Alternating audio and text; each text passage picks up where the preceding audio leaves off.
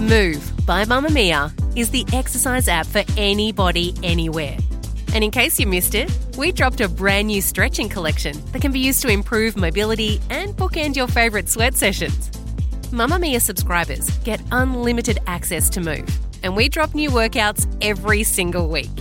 If you're on the hunt for movement that makes you feel good, head to move.mamamia.com.au and use the code MOVE10 to get $10 off a yearly subscription.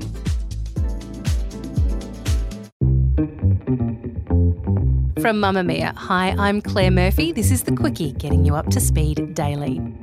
Have you ever read a tabloid story about a woman who's rushed to hospital with what she thinks is appendicitis and it turns out to be a baby and you're like, yeah, right? Or about some women like convicted murderer Kelly Lane, who competed in a water polo match the day she went into labour. No one guessed she was pregnant. And you're thinking, how could nobody have noticed?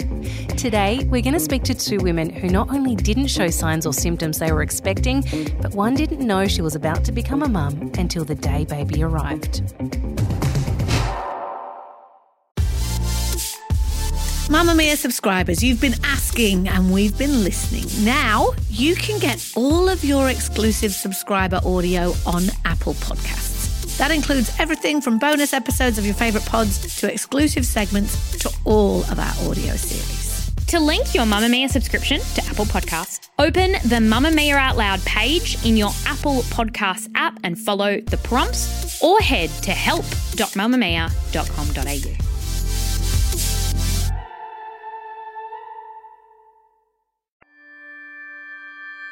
One doctor looked at another and he said, that's not her heartbeat. And so at that point, my stomach dropped. And then they said to me, you are pregnant and you're going to have a baby today. I said to Matt, I'm just going to be sick. I vomited. And then there was a lot of silence after that. That's Megan Paolini. She was a 21-year-old business studies student who'd been dating her boyfriend Matt for less than a year when he rushed her to hospital with a suspected case of appendicitis. So at the time that I was pregnant with Theo, I was a pretty normal 21-year-old. He was born in early Feb and I'd only had my 21st in the November just gone. So I had a normal 21st party. I was working part-time. And I had been with Matt for 10 months and he was my first boyfriend, so it was pretty exciting that I'd kept him around for 10 months. So I was sort of just like a normal 21-year-old. We definitely weren't, I guess, in a serious relationship, and we were just kind of cruising on through a very, very carefree, unattached life. However, when her story went public, she was called pathetic, a dumb blonde and thick, and many decided that she was simply desperate for fame. Dr. Tamara Hunter is a specialist in the area of obstetrics and gynecology and a fellow in reproductive endocrinology and infertility. Dr. Hunter, how common is it that a woman can grow a tiny human for 40 weeks and not realise? Not common, but certainly does occur. All right, well, let's talk about how this can even happen, because I've had a baby and I knew almost from the get-go that I was pregnant. It was pretty obvious. Things started to hurt that didn't hurt before. I didn't get my period. So how is it that some women bypass some or all of those obvious signs? I know. It seems almost too hard to believe, doesn't it? Particularly for someone who has experienced a lot of symptoms and signs associated with pregnancy. So if we look at some of the common symptoms and signs, nausea and vomiting, for example, in the first trimester could easily be confused with a medical illness like the flu, anxiety, or even indigestion. Not having a period, or what we term amenorrhea, can actually occur quite commonly in society. One of the common conditions where women can have very irregular periods, even up to sort of 6 to 12 months apart, is polycystic ovarian syndrome. Right. So we know there's a ton of reasons you can skip periods. Happens quite a bit to athletes, women who have eating disorders. But what about those women who say they had their period the whole time they were pregnant? We don't think that bleeding in pregnancy is normal in any way. And certainly I would recommend that anyone who is pregnant who is having bleeding should certainly get that checked out. But often when you take a history from someone about the regularity of this bleeding, it's probably not as regular as they would think.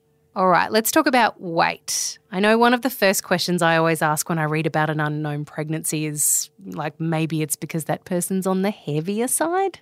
Well, weight gain, we know as a society we are getting larger, so anything can be confused. Poor dietary habits, not exercising, and particularly that can be an issue if the fetus itself, the baby itself, is not particularly well grown. You know, they might not be absorbing good nutrition for pregnancy, so the gain in weight may actually not be that obvious. A gain of less than 6 to 12 kilos can actually be quite normal in pregnancy, but also normal in society. Megan says the way she carries her kilos definitely helped cover her baby gains. I only put on about 5 kilos, which isn't really a great deal of weight. I'd always carried a little bit of extra weight around my middle, and I'd always had pretty big boobs. I just didn't really have that because they were always there. And if you're wondering how she didn't feel the bub moving around in there, she says it was all about how he was tucked up inside. When Theo was born, his legs were really, really tucked up tight. And so after he was born, we had to work on turning them out and getting them to sit properly, because his natural reaction was to bring them right up and curl into a little ball. So any kicking that he did do wasn't really there because his legs weren't moving a great deal. And the last thing is probably the position of where my placenta was. I've forgotten the actual name for it. I think it might be an anterior placenta. And that means that the placenta is between the baby and the mum. So any movements that were there were completely padded by this placenta, so I felt absolutely nothing. Dr. Hunter says you can easily explain away other pregnancy symptoms like fatigue as just burning the candle at both ends, or breast tenderness as hormones, baby kicks as gas build-up. But how do we hide the baby bump? There's only so much room inside a woman's body. Where is that baby hiding? Some women carry quite behind, and some women carry quite in front. But again, if a woman is overweight, often that's really difficult to determine. And again, if the baby is quite small, some women don't get much of a bump at all.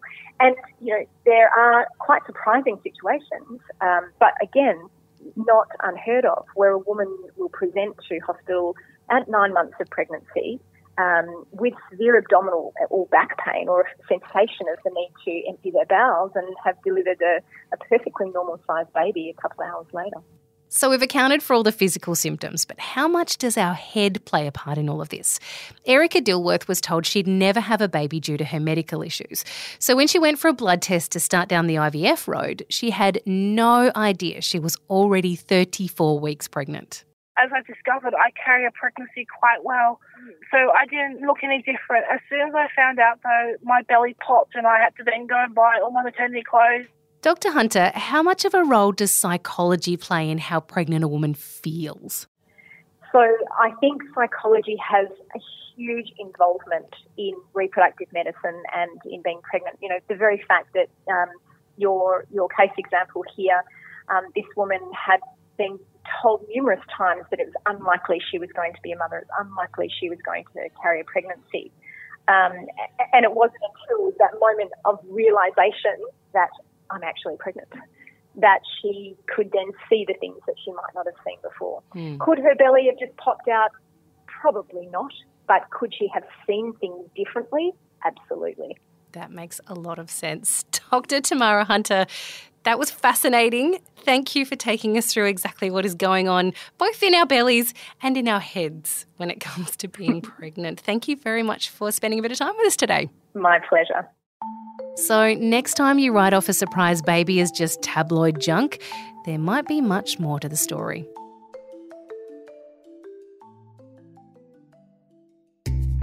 That's all for The Quickie today. For more episodes, head to mamamia.com.au/thequickie.